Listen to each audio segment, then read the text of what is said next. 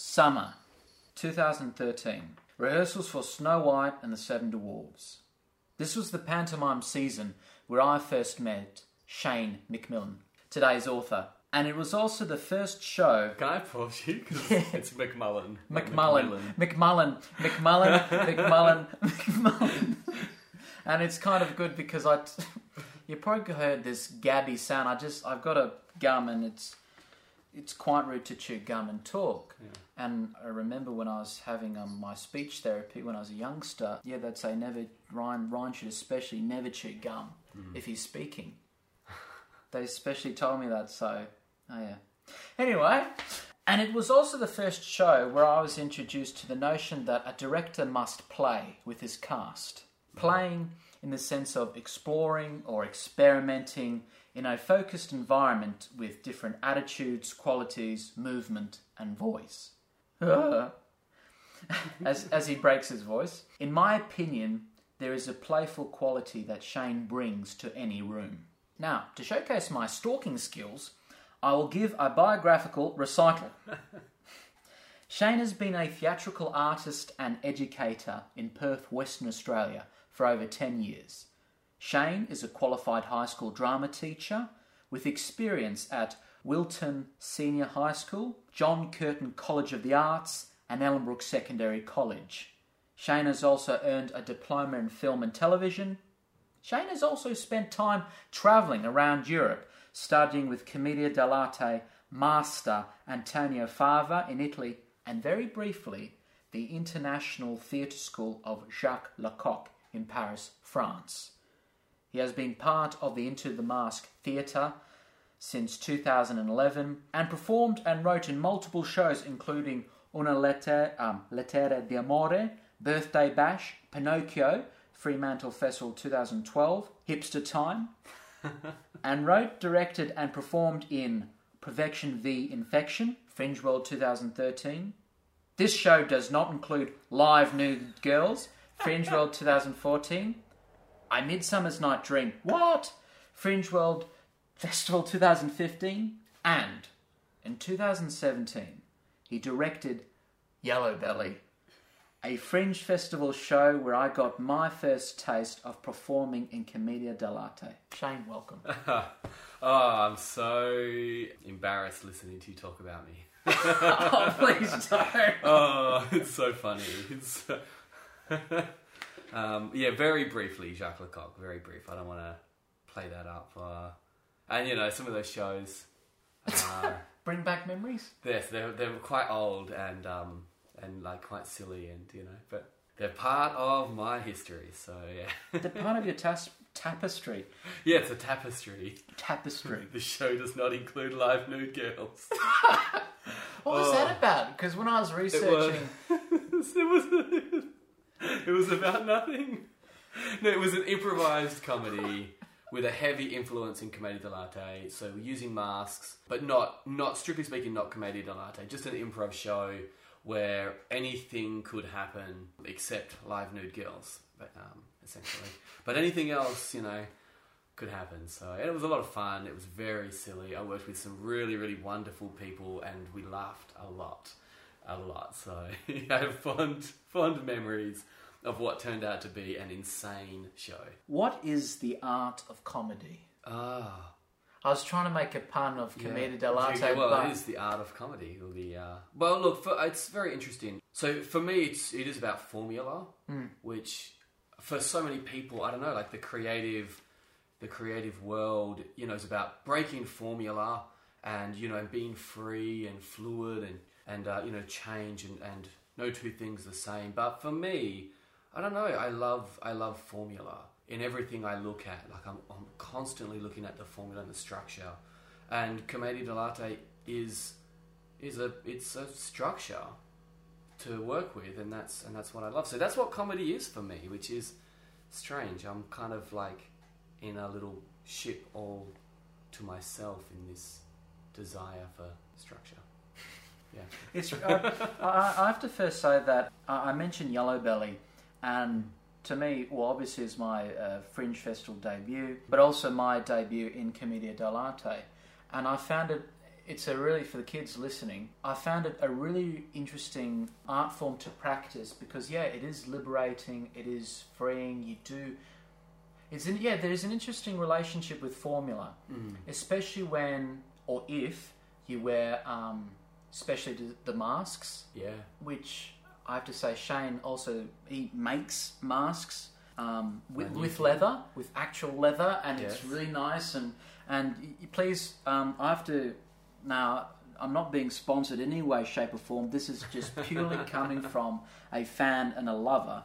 Just look into the Mask Theatre. They've got, like, obviously the website, Facebook.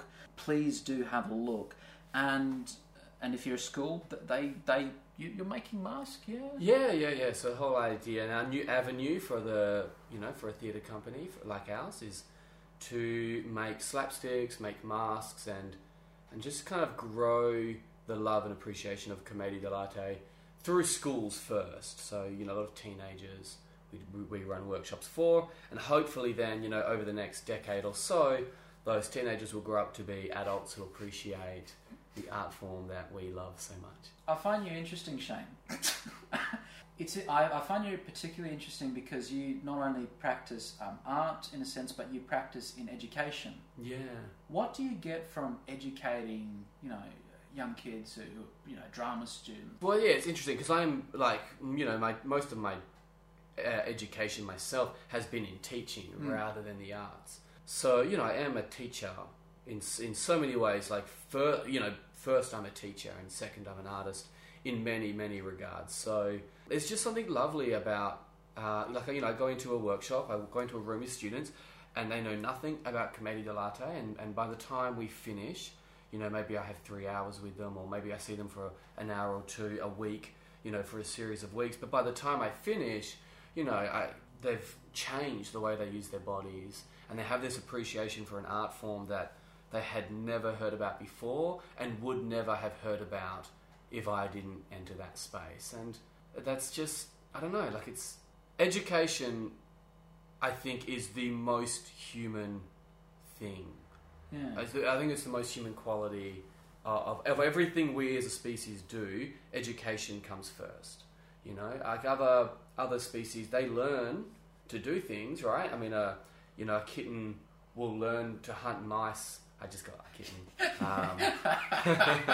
So, a kitten will learn to, hunt mice from its parents, and it'll spend its life perfecting that thing, but it'll never go past what their parents teach them.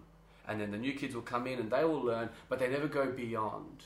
They only learn what they need to learn. But humans, we learn everything that we get taught, and then we go one step further and we learn something new. So with every generation, education and our knowledge and our understanding of the world takes these big steps forward. And I think that is what defines us as a species. And that's a lot of, I want to say wank. I want to say wank. Yeah, absolutely. You can say fuck, shit, piss, arsehole. Yeah, so it's a lot of wank, to sit back and reflect on education as the most fundamental part of the human race.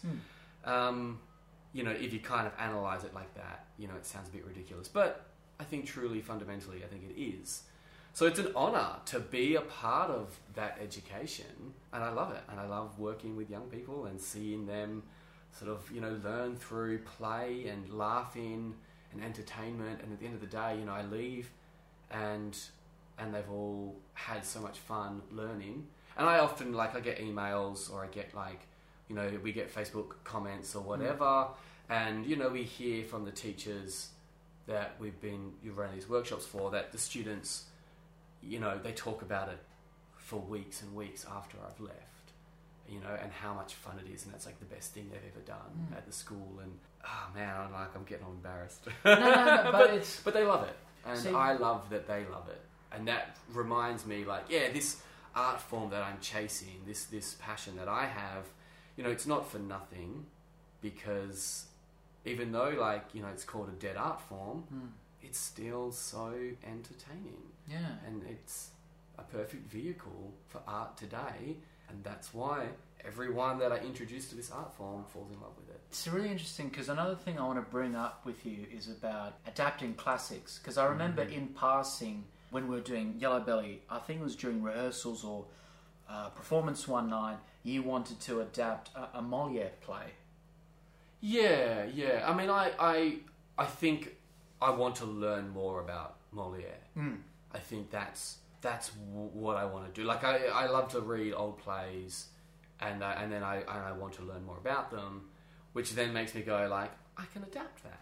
Oh, I can use this. Oh, this is a perfect stimulus for a modern audience, you know. So I'm not going to like pretend to be like some expert on Molière. I think I want to adapt Molière because I want to learn Molière. Like, I'd imagine if I were to do this, just stepping back, I'd be very... Obviously, all of us think, you know, we are part skeptics. And I'd be a bit hesitant teaching kids or adapting a classic, or because I'm a lover of the classics, I love the works of William Shakespeare. Yeah, just like introducing, well, I don't know why I've got my kids on the brain, but yeah, you know, kids. It's part of what I do, so it makes sense. Yeah, but I'll be like this old, it's not dead, because I was going to say this old dead Italian art form, but it's not dead. Yeah.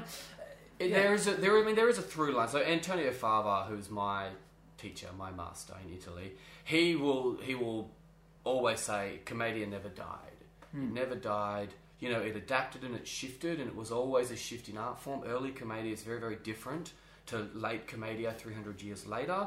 But his father was a professional Pulcinella performer. And Pulcinella is a character of the Commedia dell'arte in the south, in Naples and in Calabria. And that's what his father did, and that's what his father's father did. So he says, you know, there is this through line where it continued, and he is part of that lineage. So he doesn't like people to call it a dead art. But, you know, I'm not in a position to argue against what everyone else has kind of agreed upon. So Antonio Fava, he's in that position, you know. He can argue, but for me it's like, well, everyone else historically says it was a dead art form, so, you know, who am I to disagree? But yeah, it definitely continued, and Pulcinella is alive and well in the south of Italy, usually through marionette puppets, but yeah, it continues. I want to talk a little bit about like Antonio Fava, because one of the reasons why I wanted to do the show with Shane Yellowbelly, because I have a fear of masks. I didn't know this. Only because the reasons why I have fear of masks, not in Commedia dell'arte, but I've used it when I was studying like neutral mask, and also in a sense of clowning with the nose. The only reason why I'm scared or was scared was because there was so much reverence of the mask. I see. So you're not scared of the mask in the way that like people are scared of clowns, but more like a fear of like, am I worthy to do this art form? Like, have I learnt enough? Who am I to take on these traditions? Is it that kind of fear? Yeah, that too, but also wearing the mask and having that sort of physical reminder that you are an actor playing a character. And I get claustrophobic wearing the masks. But I don't know, but what sort of, well, I don't want to use the word cued me, is, I remember rehearsals one time, you're talking about Antonio Fava, about how, what's his...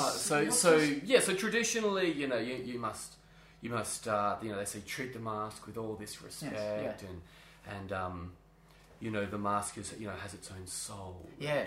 And when the mask maker makes the mask, they wipe the sweat from their brow, and they work it into the leather while it's still wet, so a part of them is forever in the mask. And there's all these, you know, sort of, like all theatre has superstition and you know, magic and stories like this. And he talks a lot about how they say you can never put your fingers through the eyes of the mask because it's like you're stabbing the mask maker in the eye, or you know, this kind of stuff. And Antonio Fava, he's just very practical, and he's not interested in these superstitions at all.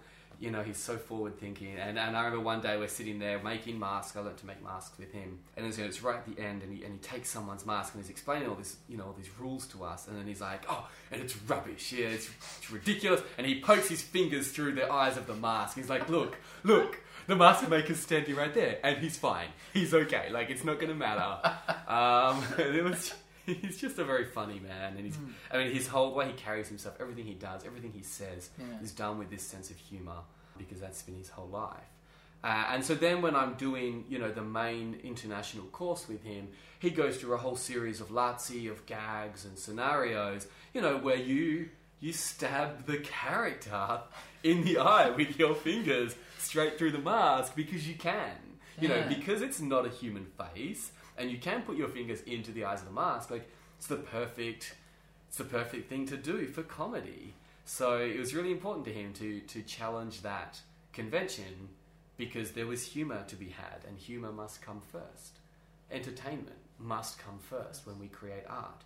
Or, if not entertainment, certainly something compelling. In comedy, in commedia dell'arte, that compelling thing is humour. In other art forms, it might not be humour, it might not be entertainment, but it has to be something that's fascinating and grabs you. We don't see a lot of, in some Perth contemporary art scenes, people want to be, shocking, or they want to be challenging, they want to be different, and they forget to be interesting, I guess.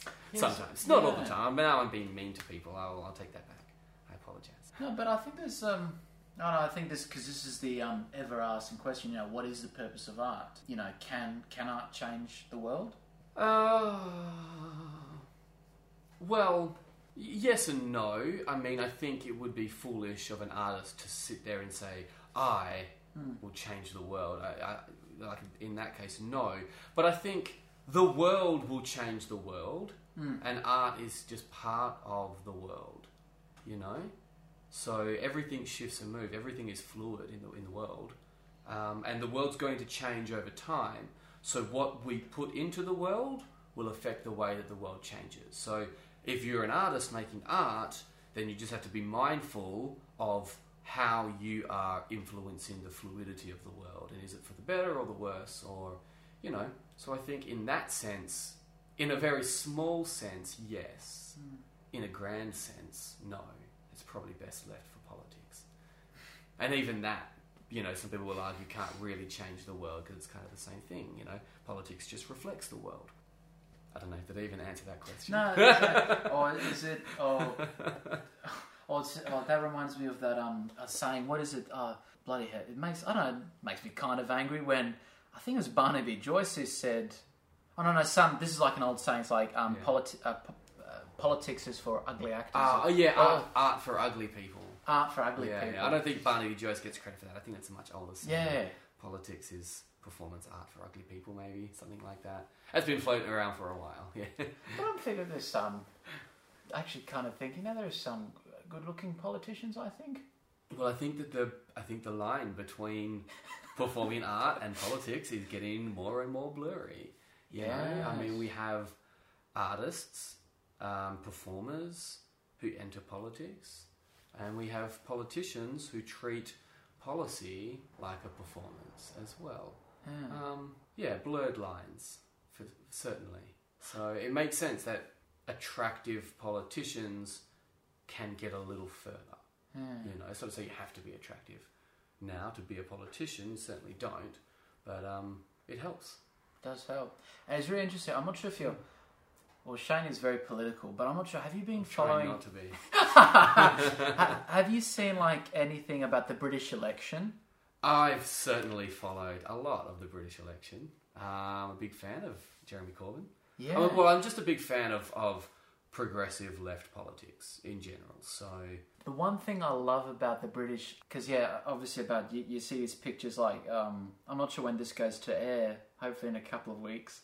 It might be old news by then. No. The world will have fallen apart in a couple of weeks, and there'll be new things to talk about. It was really interesting. You get to see it's very old fashioned, how they announced the member of the parliament, the MPs, and they all stand in line and they say 3,000 votes for this guy, for this, blah blah blah. But you get these like people from the fake parties, like Lord. Oh, no, I'm not sure if they're fake or real, but like Lord Buckethead, Mr. Fishfinger. I didn't see this. Yeah, Mr. Fishfinger. Like donkey votes sort of thing that go towards these like comic characters. They actually run though. It's really Yeah. it's really weird. Like they run, and like Mr. Fishfinger was a guy in a Fishfinger thing Costume. and like some of his policies you agree, but like he would say like if I'm elected, I will petition for fish to have passports. Weird thing. But then you've got Lord Monster something or other in his party, and like they got like some really weird because they got really some progressive policies, but then they play with the absurdity of I can't remember. These are those blurred lines we were talking about between politics and performing arts. I didn't see any of it for the British election, but there's one guy, he's great, I can't remember his name now, but he's been running as US president for, 20 years or something, and he wears a boot on his head, and he calls himself... Vermin! Lord Vermin! Lord Vermin. Yeah. Oh my goodness, I mean, it's just great. I mean, I see his stuff pop up on my Facebook or on YouTube or whatever, every 4 years now for the last few election cycles. Yeah, I mean, it really kind of, it calls into question the state of politics and, the truth behind our democracies and are they really as democratic as we like to believe they are, So I think they have a really important role in a democracy. Making fun of politics is so important. That's why free speech is so important. That's a whole other very complicated debate, free speech, because it's one that we're having in Australia now. I don't know if our listeners are sort of into politics, but there's kind of two opposing arguments that have been going head to head for the last sort of 12 months or so, and one is saying free speech is fundamentally important and nothing can challenge it, and the other is saying free speech doesn't mean speech without consequence. You can't be free to discriminate or attack somebody based on their race or religion, and I don't pretend to have an answer to any of that because it is super, super complicated and very, very fascinating. So I won't put forward an opinion on that because I think it just kind of comes down to this idea of, I think it's important that we're able to criticise certainly our politics and the powers of society, and the people, with the most power need to remain open to criticism, and therefore that free speech is important. I don't want to see people without power being kicked while they're down, but that's where the complexity of it all comes in. But anyway, let's get back to Vermin and Lord Fishstick. That's more fun. Well, it's really, but like talking about you just reminded me of, there's this recent film come up. The American director Oliver Stone has done a documentary on Vladimir Putin. Oh, I'm not sure. Fascinating. Really interesting. It's basically him interviewing him for over 2 years, one-on-one basically interview. Wow. And Oliver Stone asks, all the big questions, like obviously did Russia hack the American election, and did Russia, hold their own fair democratic elections? Because that's, one of the big things. It's very, very hard to trust that someone is an elected official. Yeah. Really, it used to be, in third world countries, it was harder to trust that they were elected officials, or certain third world countries, and over time it's becoming more and more questionable, even in some of these big world influencing powerful countries. How true is the democracy? Russia's one of them. Turkey just had a referendum that many people will argue was not held fairly. After a failed coup, which has been a long Turkish tradition. You have the US election, which has really sort of been thrown into doubt by a lot of media. I would think, before I criticise other countries, I have to say Australia is so fortunate and we are so lucky. And I don't think people realise how lucky we are. We have a preferential voting system, which means that I can vote for a third party and not throw my vote away. So anyone listening to this, I don't know, if you take our democracy for granted, if you don't like our system, I think it's really important that you look at some other countries. And, I'll tell you, in the last US election, I reckon Americans would have loved the ability to vote for a third option and not throw their vote away.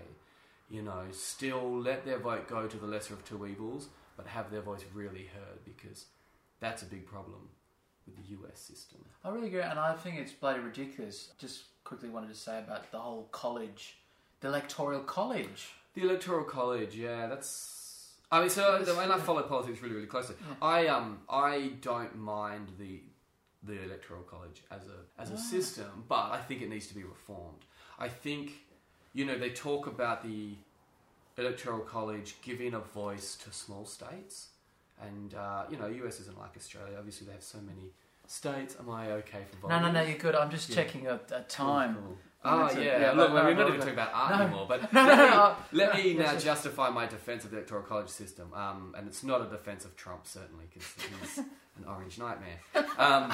But the Republicans usually talk about it giving a voice to small states and people in small states, because otherwise, these big coastal elite states can just, bully the rest of the country around with their, big numbers. Which, I don't like their argument. I think it's because they make fun of blue states, they make fun of coastal elites, and I think that weakens their argument.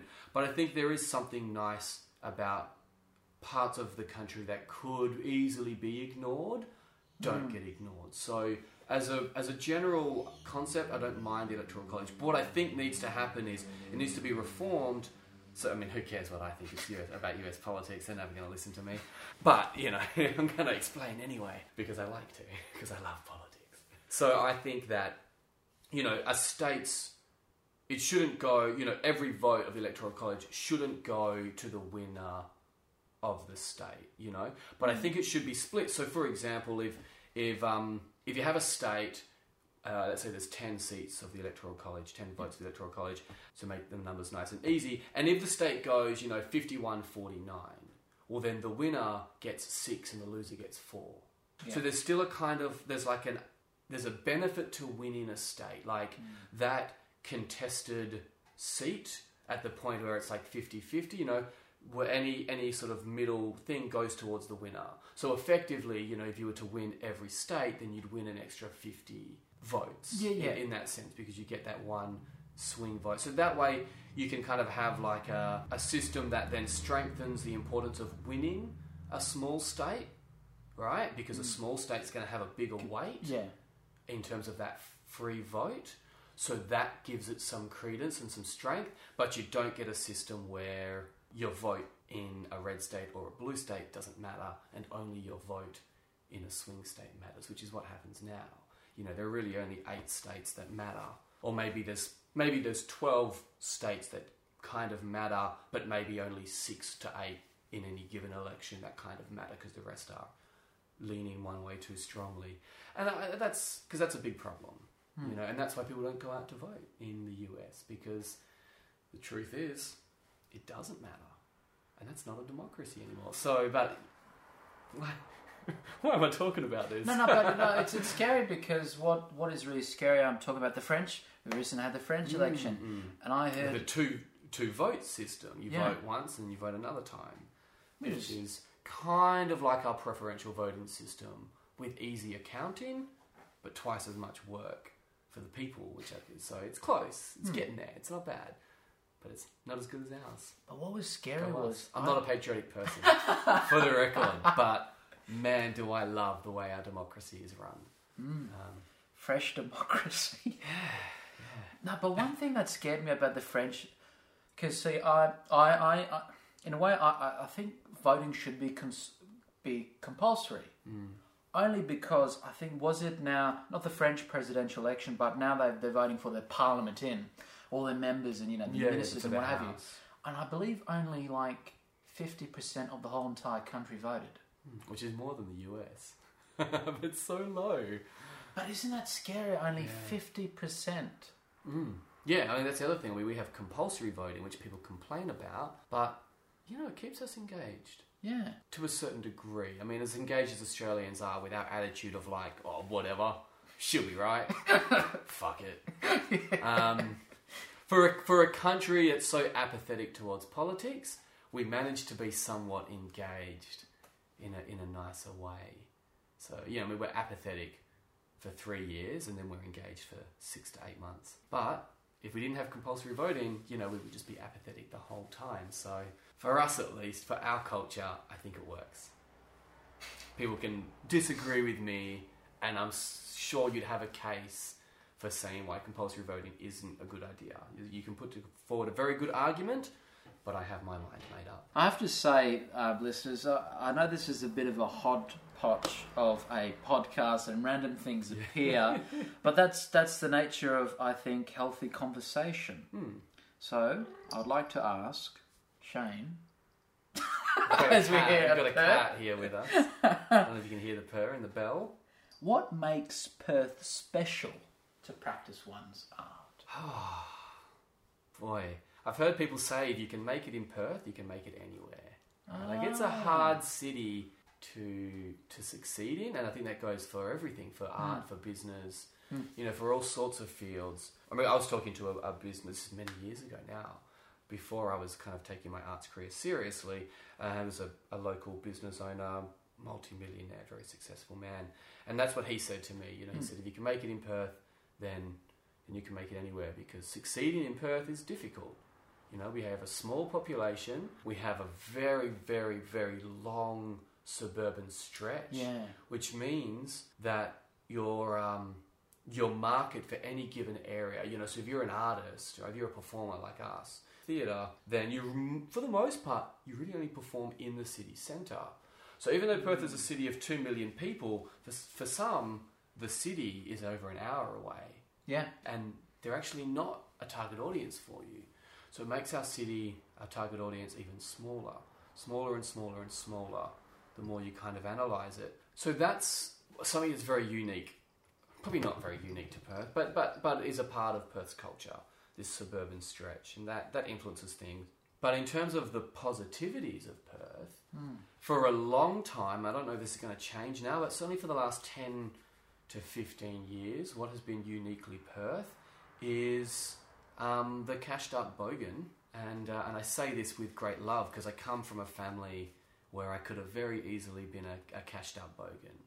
You know, that if I didn't fall in love with drama when I was 15 years old, I probably would be a cashed up bogan. So it's great, you know. But this is uniquely Perth, and I think for you know, the early part of my career, you know, I was creating, you know, these silly fringe comedies, and what you had were these people who had never really been into art, had never been to the theatre, had never engaged in any way with culture in the way that they grew up. Now, having this sort of, you know, excess disposable income and coming out to something like the Fringe Festival and going, hey, like, I want to see what it's all about. Yeah. Because the money didn't matter. Like, they could pay $20 for a ticket. If it wasn't a good show, no big deal, right? Because they had $20 to spare. So I think that we were able to engage in an aspect or a part of our community that didn't historically engage with art and culture. And that's great. I mean, that's like, man, that's the dream, you know? If you think about the biggest art movements through history, art has been for the poor, for the regular, you know, for your everyday people, not for the wealthy. And for a period in Australia, our art was becoming something for the wealthy. And thanks to the cashed up bogan, we got to bring art back to the regular people. And it's pretty special. I think, Fringe World has, definitely helped, assisted. I say a lot of really, really wonderful things about Fringe. I could speak positively for a long time because it's been great for the culture, the art culture in Perth. What's your relationship with Fringe? Personally? Yeah. Yeah, like as a company, do you mean? Yeah. I mean, I've performed in every Fringe festival now. I think, barring the first, which may have been 2011, 2012, and I think they only had about maybe 14 performances, something like that. It was, you know, it was Art Rage, kind of trialing this idea of just trying to get people out to some shows all in this sort of 1 week or 2 week period. Yeah. So that wasn't quite the Fringe Festival as we know it. It was just toe in the water.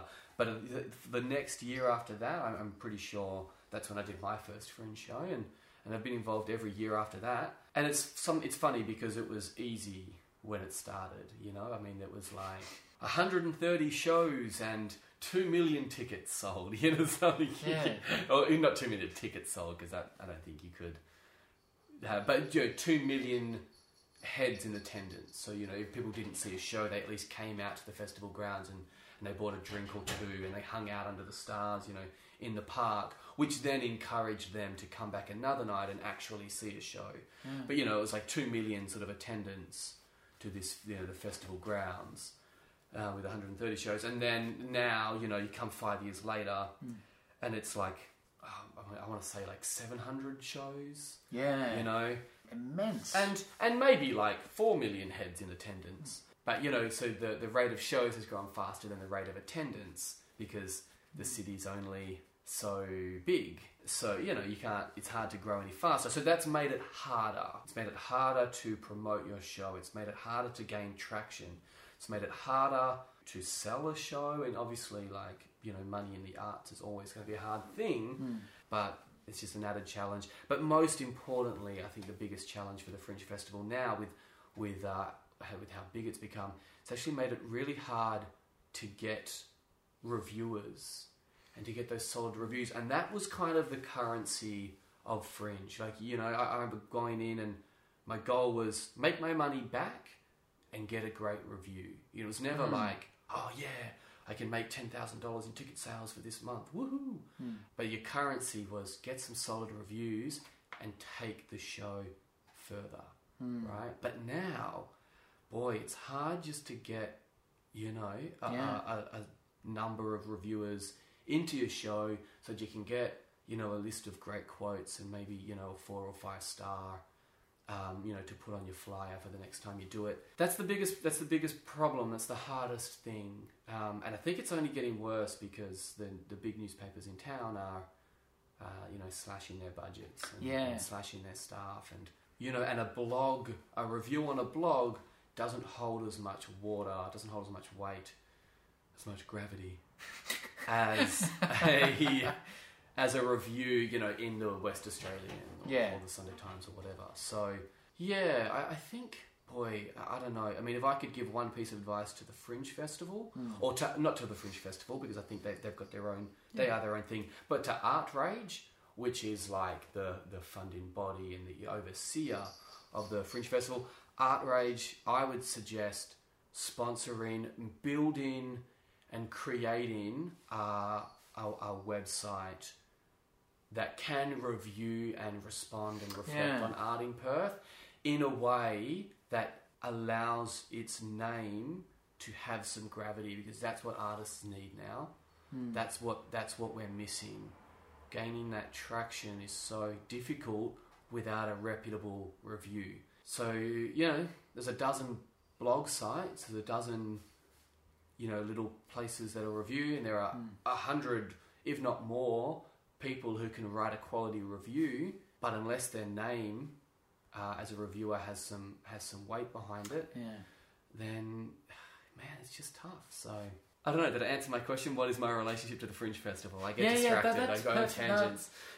That's because I think in the previous chapter, oh my God, many years ago, episode, I was talking to Susie Conti, and she's a director and she runs Tempest Theatre. And we were talking about critics. I think there is because I know the biggest critic I know is David Zampatti from West Australian, who no longer works. Correct me if I'm wrong, but he might not actually work for the West Australian anymore. He might now just be their go-to freelance reviewer. Now, I'm not down exactly with the politics of newspapers and employment.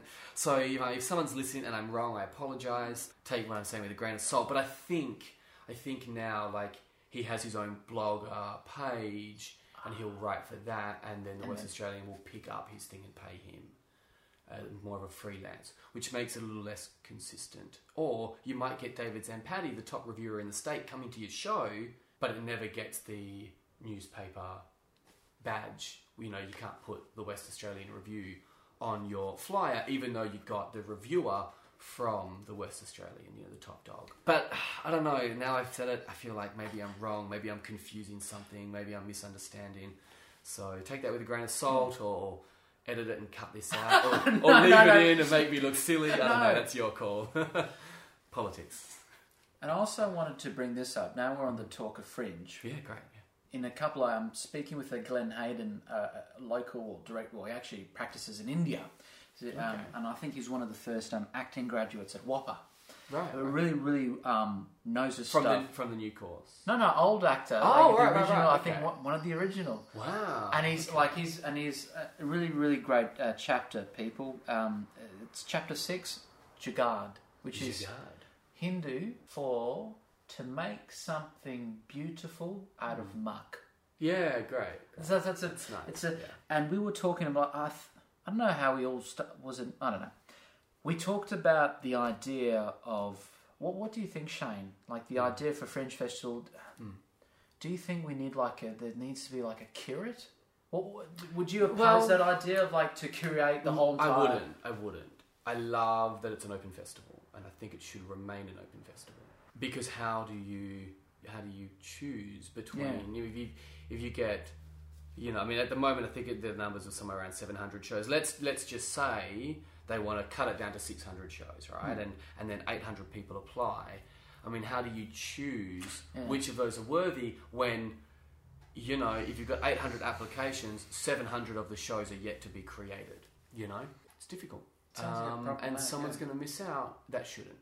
So, they can only supply so many fringe venue spaces, and in a way, that's kind of a curating process, and if you can't find your own space, well, sorry, here are other people who are curating for their venues, you can try them. So there kind of already is a curation that's happening, which can sometimes be really unfair. So, I mean, I think there is becoming more of an emphasis on already established interstate and international acts for those, coveted, wonderful fringe-run venues, which a lot of local artists are, find themselves frustrated with. But I don't envy the fringe producers and organisers. They've got a difficult job, as it is, going through all of those applications and trying to figure out, who do we give this limited space to, as it is. So it kind of already is being curated in a way. So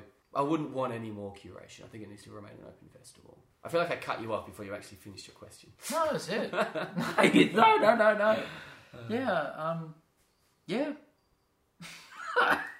How was Into the Masked Theatre forged? Without me. I wasn't there. I wasn't there when it began. Which is so funny because now it's like I feel like it's mine. It's mine. Everyone else can go away. This is my baby. So Alethea Drea used to be Alethea Bevilacqua. She got married. So Alethea Drea at the Bevilacqua at the time. It doesn't matter. Alethea, Ali. She travelled to Italy. And she worked with Antonio Fava. She did the course with him, and like so many people, she came out of this course. It's so intense. I mean, we were at the theatre nearly 10 hours a day, 5 days a week. For me, it was close to 3 months. For other people, it's not as long. It depends which combination of courses you do. But you come out of this process and it's like, wow, this is the most incredible art form. How is everyone else not in love with this? And then everyone leaves. People all over the world come to Antonio Fava. Literally every continent but Antarctica was covered when I was there, and you walk out and then everyone goes poof, and they just spread out across the world again, and everyone goes home and they all do the same thing. They look around their hometown, they look around their city or their state or their country for other lovers of Commedia dell'arte. And if they can find them, there's this instant bond. And if you can't, then you go, but who am I going to work with? And that's what Ali did. She came out and went like, who am I going to work with? And she went, well, I guess I got to grow this art form. So she started Into the Mask. She started running workshops at schools. She started finding actors who were interested in learning from her and training them up. So that she had someone to play with, effectively. It's like little kids, looking for a friend to play with. And that's what all art is, I think. It's playing. So, and I just happened to be one of the people that she played with. And that's how I came to be a part of it, and I never left. So I got, I got this phone call. I had just, because, you said at the start of the podcast, I've worked with this school and that school, and, but as a teacher, when you come out of university, it's really, really hard to land a full-time job. So, I was doing a semester here and a term there, and, kind of moving around from these wonderful schools. Oh my goodness. I was so fortunate to Willerton Senior High School, an incredible school, with incredible students, wonderful staff, really dedicated drama teachers there, so big ups to them. And then John Curtin College of the Arts, I just fell into that like a lucky idiot. Man, right place, right time. Yeah. That's a whole other story, how I managed to get some work there. We can get into it later if you like, but I'll try to stay on topic. Yeah. So anyway, I came through this period where I just didn't have a school to work at. And I get this phone call from a friend of mine who's also a drama teacher and performer like me, Alex Roberts, over in Chicago at the moment, doing all the writing and the improv stuff, and he's having a great time. I can't wait for him to get back because he's one of those people I just want to play with. Yeah. And he gives me this phone call and he's like, hey, I'm doing this performance. It's really easy. It's really short. It's going to be 15 minutes for a group of, drama students and drama teachers. Do you want to do it? And I was like, oh, I got nothing else to do, and I don't have a job, so sure, what is it? And he goes, oh, well, it's Commedia dell'arte. Do you know much about it? And I was like, in my head I'm going, shit. When did I learn that? Did I learn that? I think we did a little bit in high school. Crap. And, he kind of picked up on the hesitation in my voice and was like, yeah, we didn't do it at uni. And I was like, no, we didn't. I think I did something in high school. And he goes, yeah, don't worry. Don't worry. You'll get trained up and we'll do this show. And I was like, sure, why not? I got nothing else to do and I'm bored. So I'll do this show. And and I go and I play a lover. And Ali trains me up, just as a lover, nothing else. Just, this is the lover. Because that's all we had time for to do this little show because it made no money. Welcome to the arts. And I just fell in love. We laughed. We went for a couple of Sundays. We just spent a few hours, at a university rehearsal space, putting this show together. Una lettera d'amore, the letter of love. And honestly, I don't think I stopped laughing through every rehearsal. The hardest part about rehearsing was that we laughed too much. Yeah. Right? And that's... what a tough problem to have. Oh. But something really special happened. I haven't left the company since, and I've been a part of every show they've done since then. But something really, really special happened at that point. For the first time since I was 15, I had fun, right? And I think, I fell in love with drama, as a teenager, farting on stage, making fart jokes and play fighting and doing this kind of, the teenage boys are doing drama and all the drama teachers go how can I get them to focus? But I fell in love with drama in those ridiculous years. Yeah. And then I felt so madly in love that I really wanted to be serious. Right? I was like, oh, I want to make serious art. Yeah. And I love politics, so political art. And then I went and I studied film. Yeah. And I was like, and I'm going to make serious films. And then I missed theatre so much while making serious films. So I went back to uni and I did some, double degree in contemporary performance and education. And the whole time was very serious about all the artwork. Lepage, he's so serious, he's so great. And the whole time just kept trying to be something that at the end of the day is not who I am. I'm so unfocused, and inside baseball, if you're familiar with that term, Ryan arrived today and I was in a bathrobe at 4:00 in the afternoon because I just couldn't get my day together. That's who I am. I'm so scatterbrained and so crazy and so ridiculous and so silly. I'm not a serious person. So basically, long story short, for the first time since I was 14, 15, I had fun. And the story that we told was fun. And the characters were fun. And the audience laughed the whole time. And it was just like this, oh man, what a feeling, What I can't even describe what it's like to fall in love with something for the second time. And I haven't looked back since. And that's been like my life. And I was like, right, well, every play that Ali's doing, I'm doing. And then, before long, I was like, what do you mean, Ali? What do you mean you don't want to direct another show right now? What? Well, then I will do it instead. I'll just direct the show. I'll make this work. I'm going to Italy, Ali. It's going to be fine. I'm going to go to Italy. I'm going to work with Antonio Fava.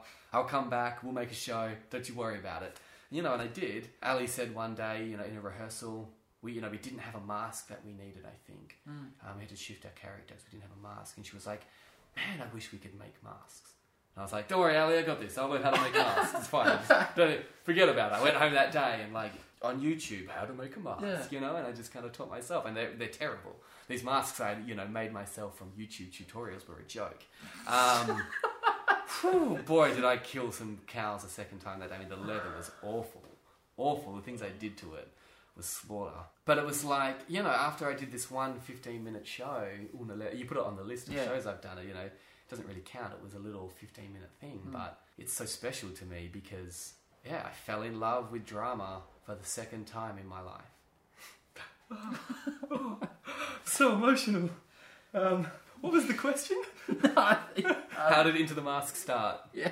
Ali started it, and I ran with it, and I just refused to let her take a break. Well, that's interesting how you say love, because one of the questions I thought, general biographical, because this is quite, in a way, biographical, because as you know, Shane, the hitch, the kick, is the... what are you saying? Hitch? What am I saying, Ryan? Give me the rest of the sentence. We'll find the word. Well, the thing about it is we are going to meet again in 10 years' time to complete. Oh, yeah. That's complete the second part. What is the word? Yeah. That's the linchpin. Yeah. That holds his podcast together. How's that? Yeah, the linchpin. It's a journey through time. Journey through time. Who or what led you onto the long, bittered road of the arts? Well, it's hard to say. I mean, as a kid, I used to watch, Jim Carrey. Go figure. I love Commedia. How did it take me until I was into my mid-20s to figure that out? Idiot. So I used to watch Jim Carrey movies, and I mean, I could quote every line of The Mask, Dumb and Dumber, Liar Liar, just all of his movies from when I was young. Boy, I loved them, and I still do, and I still love. And sometimes I watch something like Dumb and Dumber. I watch them with adults, and they're like, "Oh, I can't believe I liked this," and I'm like, "I can't believe you don't like this anymore." So I would have to say, without me realizing it, for 20 years. Was a massive influence on the art or the stories that I tell and the style of performance that I do. So I can't not say him. But at a more personal level, I wouldn't be interested in drama if it weren't for my high school drama teacher, which also then kind of ties back into the fact that I teach drama at school, at high schools. I go in and I do these workshops. I'm a qualified drama teacher. I mean. In fact, I don't have a terrible memory, and I don't remember a lot of really specific moments from my childhood, but I have this one very vivid memory. I must have been 16, and we're in drama, and we're doing whatever we're doing, we're having fun. I'm probably farting on stage. God, I'm terrible. And I just kind of got to the end of the class, and I turned to my drama teacher, Miss Durpich, Jenny D. There's probably some people listening who know who she is. She inspired a lot of love for the arts. I turned to her and I was, in the typical teenage voice, "Oh, miss, you got the best job ever, hey?"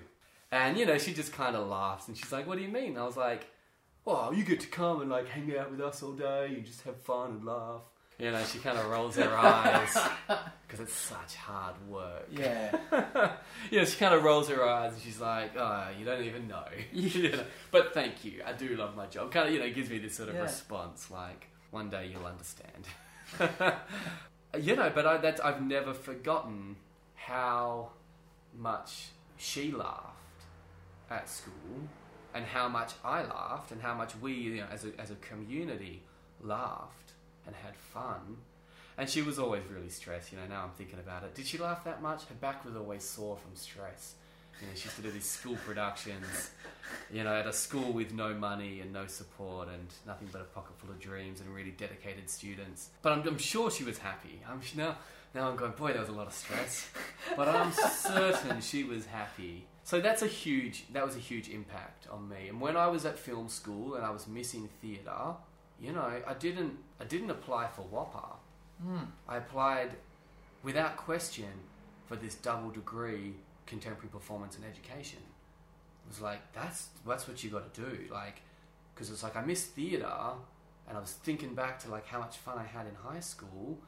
It was like a no-brainer. Like I had to do this double degree. I had to have a teaching qualification because that was the best, you know, and she was happy and she was having fun. And that's what I was missing at film school. Like I wasn't having the fun. It's probably because I was making very serious films. But, you know, it all ties in, I guess. Wait, and I get to reflect on life like this. Thank you for this interview. It's really wonderful. That's right. So, well, hang on. You didn't audition for WAAPA? No. Wow. No, I just went, I got to do that course. Yeah. Like I didn't even look at other courses. Like when I started searching, what do I want to do? Yeah. As soon as that one popped up, it was like a penny drop. Is that what they say? A penny drop? Yeah. Yeah. Boom. Oh, yeah, that's what I got to do. Mobile phone. I don't know if you guys hear that mobile phone on the speaker, but perfect timing. That's incredible. The only reason why I bring up, because I know like everyone else went for WAAPA. Dog that I knew did. Yeah. But WAAPA at the time was very big on musical theatre, and still is. So you know, my impression of WAAPA was musical theatre, which is not what I do. I can't sing and I can't dance. At times, I question whether or not I can act.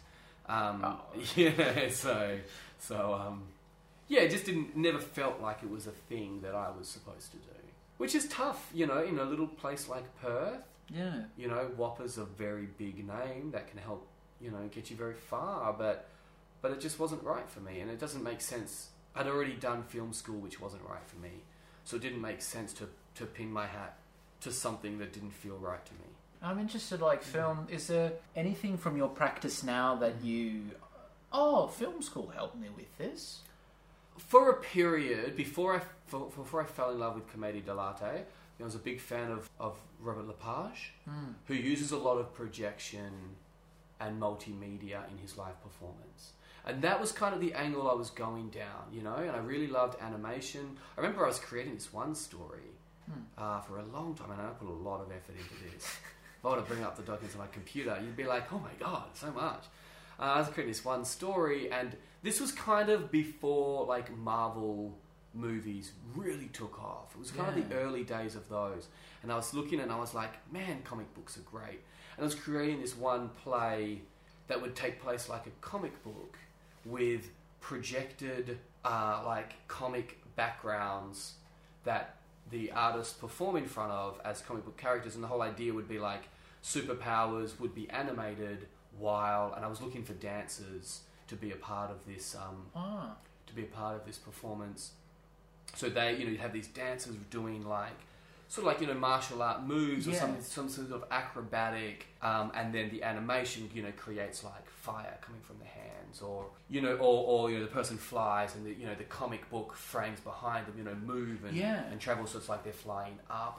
And there's a few artists who I've seen since then who've done this style of performance much better than I was ever capable of. But there was a period when I was still forming who I was as an artist, where that was the path I was going down. Very, very modern, very high tech, very difficult. And it's so strange that now I've fallen into something so traditional. Yeah. But, you know, I was interested in that stuff, and I was kind of like somewhat capable of that stuff.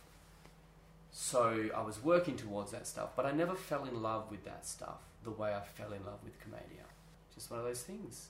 Once you find, and if there's any like aspiring artists who are listening to this, I think it's really important, like, do as much as you can and explore as much as you can and be really free and fluid, and at some point you'll find what you love, exactly what that is, and then just chase that and just be a master of that one thing.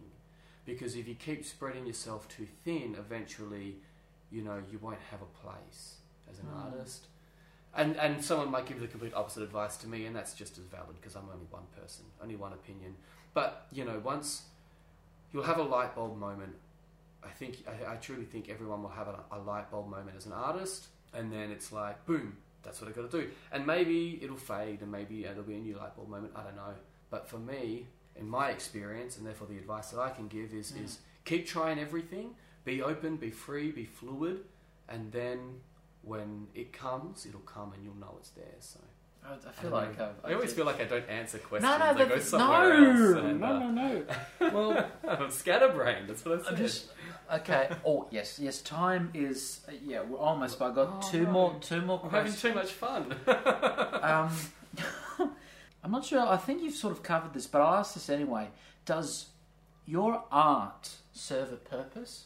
I think all art serves a purpose. Sometimes it's to inform, sometimes it's to reflect, sometimes it's to connect, sometimes it's to entertain. We kind of touched on this before, and I said that thing about, you know, art must be compelling. I actually stole that, and I'm feeling really guilty about it, so I'm glad this came up again.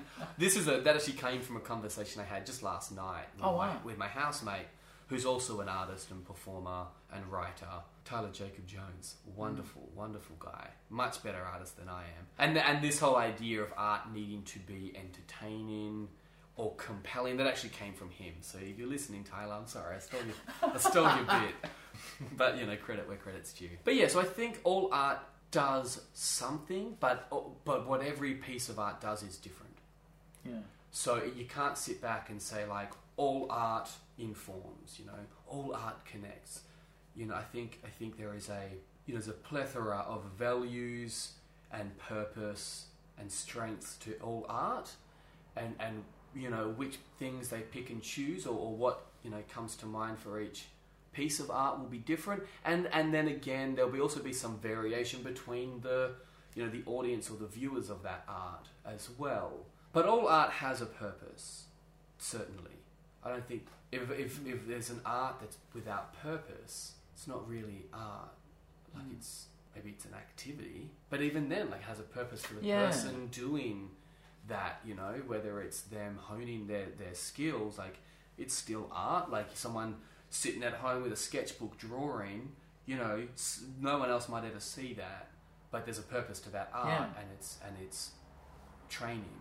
It's skills based, and it's very personal for that artist. So yeah, all art, it has to.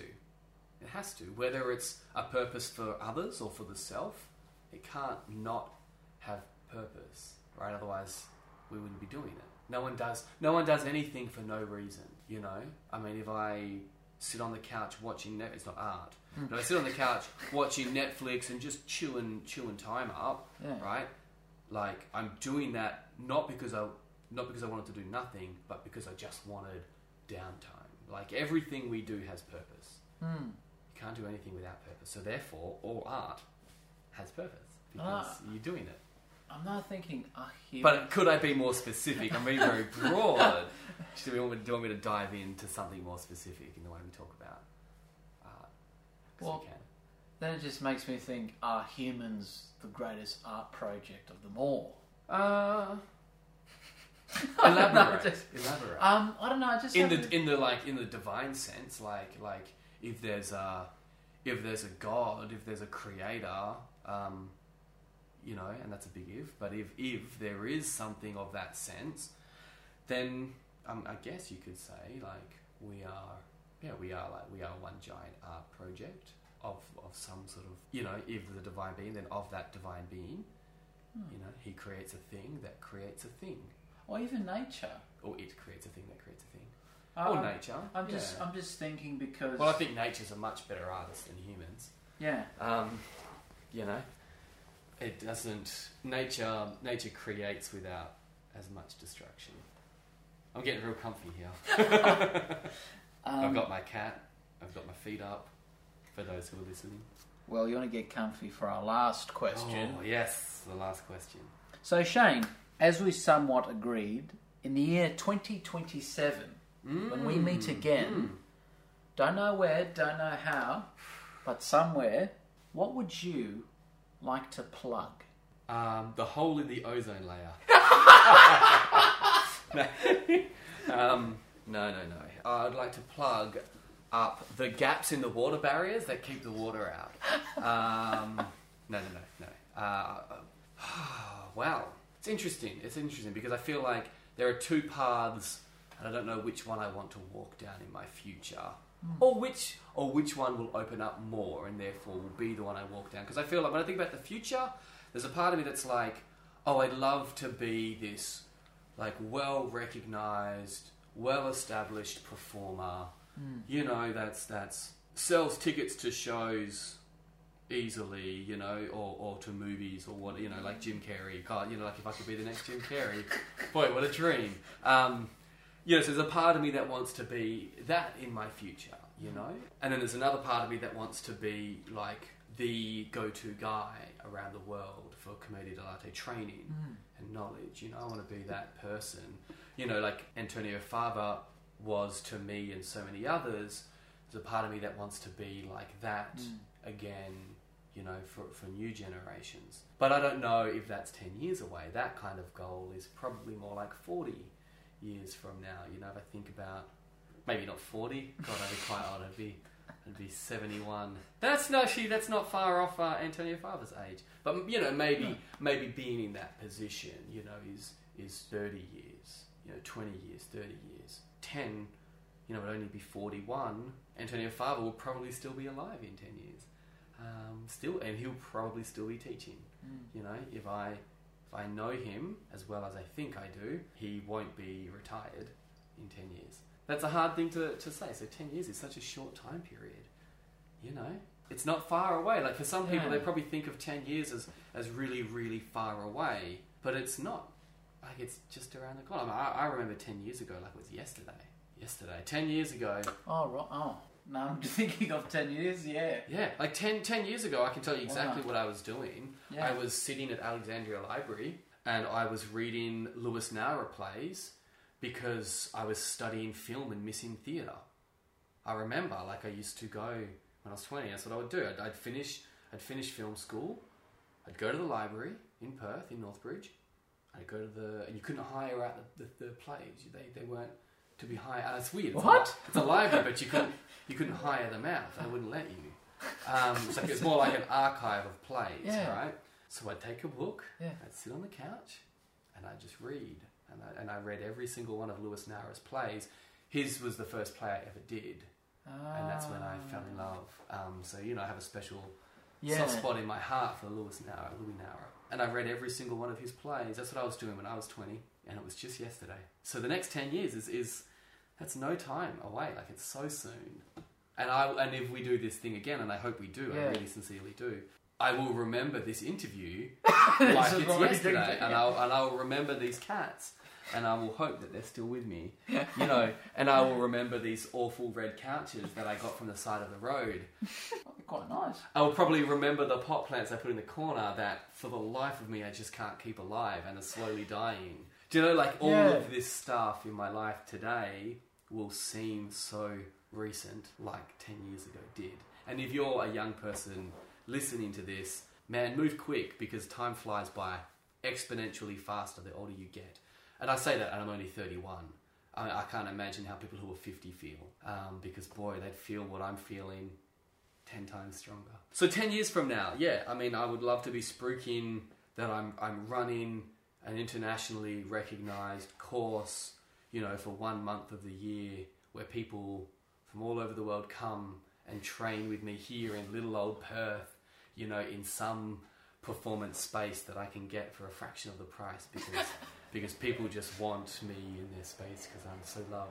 But 10 years is very, very soon, and I just don't think that's where I'll be. Or, you know, I'd love to be spruiking some big show or big movie where people are like, oh my God, like I heard Shane McMullen's coming to town. We got to see that show, like people do with other artists. Boy, but you know, I don't know. Oh well, here's to 10 years. Thanks, Shane. Yeah, here's to 10 years. Who's to 10 years? Here's to 10 years. Gonna be great.